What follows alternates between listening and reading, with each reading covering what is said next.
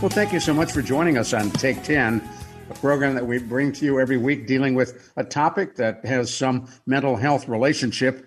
I'm Ron Aaron, along with our co-host Carol Zernial. And on the Take 10 hotline from Florida, Dr. Jamie Heisman, a nationally known psychotherapist and a specialist in caregiving. And Carol, you've got a great topic for today. Yeah, well, thank you. It's good to see you all and hear you all. I know we're on the radio and a podcast, and we have the luxury of seeing each other. So I was recently talking to someone that's on a committee with me who is younger and has multiple disabilities, quadriplegic, and is in a wheelchair. And we were discussing self-determination and the importance of caregivers to understand what that is. So, Jamie, if I was to ask you to describe self-determination, what would I be talking about? That's a great question, because self-determination is used in so many different spheres, Carol. But in the clinical world, which I think is more the caregiving world, let's all agree that it's more, I think, let's say the practical recognition of the right and need of our caregivers, our patients, people as a whole, to make their own choices and decisions, irregardless of those feelings of the people around them. Does that make some sense? Yeah, to make their own decisions. So what I hear you saying, or what I'm thinking of, is when you're a parent, right? You're making decisions about what your child is going to eat, what school they're going to go to, what time they go to bed. But if you are caring for someone who is an adult that has, capacity, can think for themselves, then you might want to give that person choices on when to go to bed and what to eat, etc. I agree. In fact, I so agree. I think we've had conversations on Take 10 before of this concept called learned helplessness, which I think is the sort of the byproduct of when we don't allow people to have self-determination. I mean, let's face it, self-determination and giving somebody the right to their life and right to the choices in their life. I have a person here where I live, literally, who's had Lou Gehrig disease. And apparently he's making a lot of his own choices, but the United States doesn't allow him to make all the choices that apparently he wants to have. Taken to the caregiver world, if we start making the decisions for the non-children, if you will, the kids who now have grown up and have the right to self-determination, have a right to their own lives, then we create what's called learned helplessness. We smother them in our sort of decision-making capabilities, and we rob them of where they really want to be and where they possibly need to be in terms of their self-esteem. And let's face it, in terms of where they want to go with their own lives.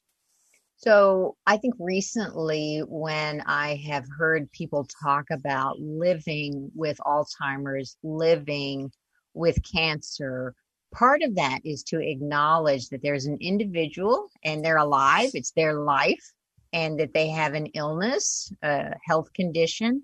And so that self-determination gets to the point of, yes, there are things that are impacting your life, but you're still a person, you're still you.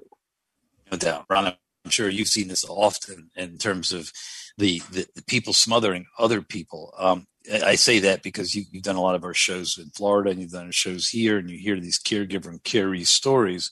But there's no question in my mind that we have to allow people the concept of self-determination. That clinically, it goes far beyond anything in terms of the clinical world. It goes beyond our need to control, our need to project who and what we believe is right for somebody else.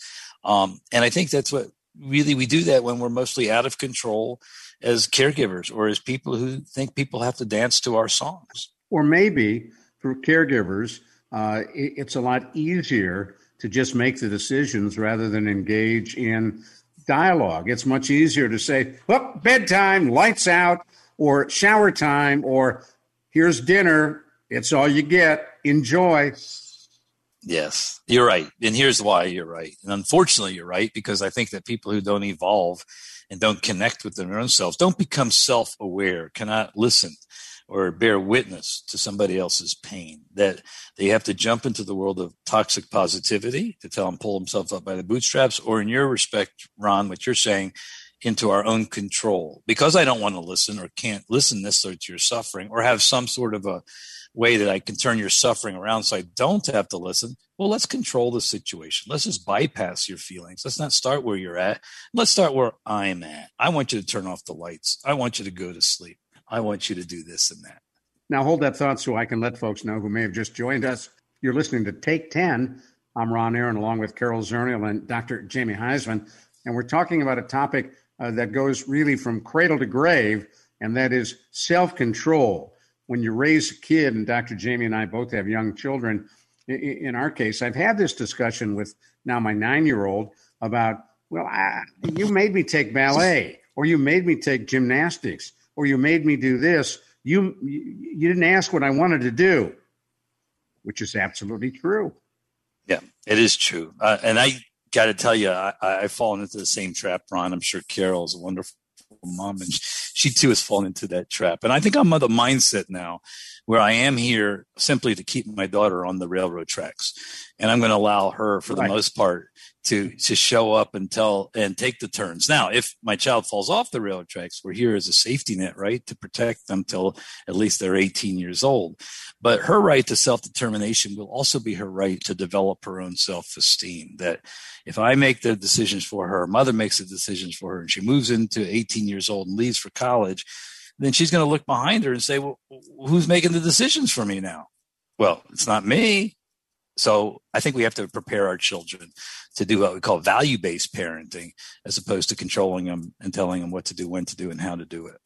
Now put it in the caregiver setting. I'm sorry, Carol, go ahead. No, I was just going to say, but what happens if we deny an adult the ability to make their own decision? What does that do for you emotionally or psychologically if someone's taken that away from you? Because isn't that what people don't like about nursing homes? Somebody else is deciding what's for dinner or what time to go to bed. You're right about nursing homes. I think as though it's a trade-off. I'm hoping against hope they possibly can give a menu, allow people the illusion of choice. How's that? But I also believe that nursing homes, in some really powerful way, create what we call safe boundaries, right? For those neurological challenges, for those chronic diseases, we need more skilled care. But hopefully, provide maybe schedules, but the ability for the people who live there to participate or not. Now, if they start going off the deep end, this is where the train tracks may come in and start isolating. Well, they may have to bring in some other intervention and realize that, well, maybe they're not going to show up for ping pong, right, or bingo, but maybe other people should come in. So I guess it's a long-winded way of saying that skilled nursing may be more of a safe place in those train tracks, if you will. But hopefully within that place, they do have some choice. But one last question. But what does it do if you take away that we talked about learned helplessness? What does that do to the individual psychologically if you don't let them make the choice and they have the capability to do so? Well, that totally will create this concept where they'll just sit there in the corner and let life happen to them. They'll give up. They realize how powerless they are in the face of somebody actually controlling. And don't forget, the caregiver or anybody will control, because I think, again, they feel out of control in their own mind. I think, again, we rob somebody of self-esteem. We rob them of the ability, even if they have a chronic or terminal illness, to show up in their life based upon their own self-esteem, based upon their own connections. And look, we can take this conversation, hopefully for another show, even to the place of whose life is it anyway? Do we have the right to suicide? Or do we have not the right to that? But that's a whole nother show, right? Well, assisted suicide is legal in some states now. It is based upon, very, very, very heavy criteria, which may well be in place. There's places in Europe currently now that have the ability to allow people more, again, what Carol's talking about in this entire show, to have self-determination with much greater latitude. But again, societies will determine how.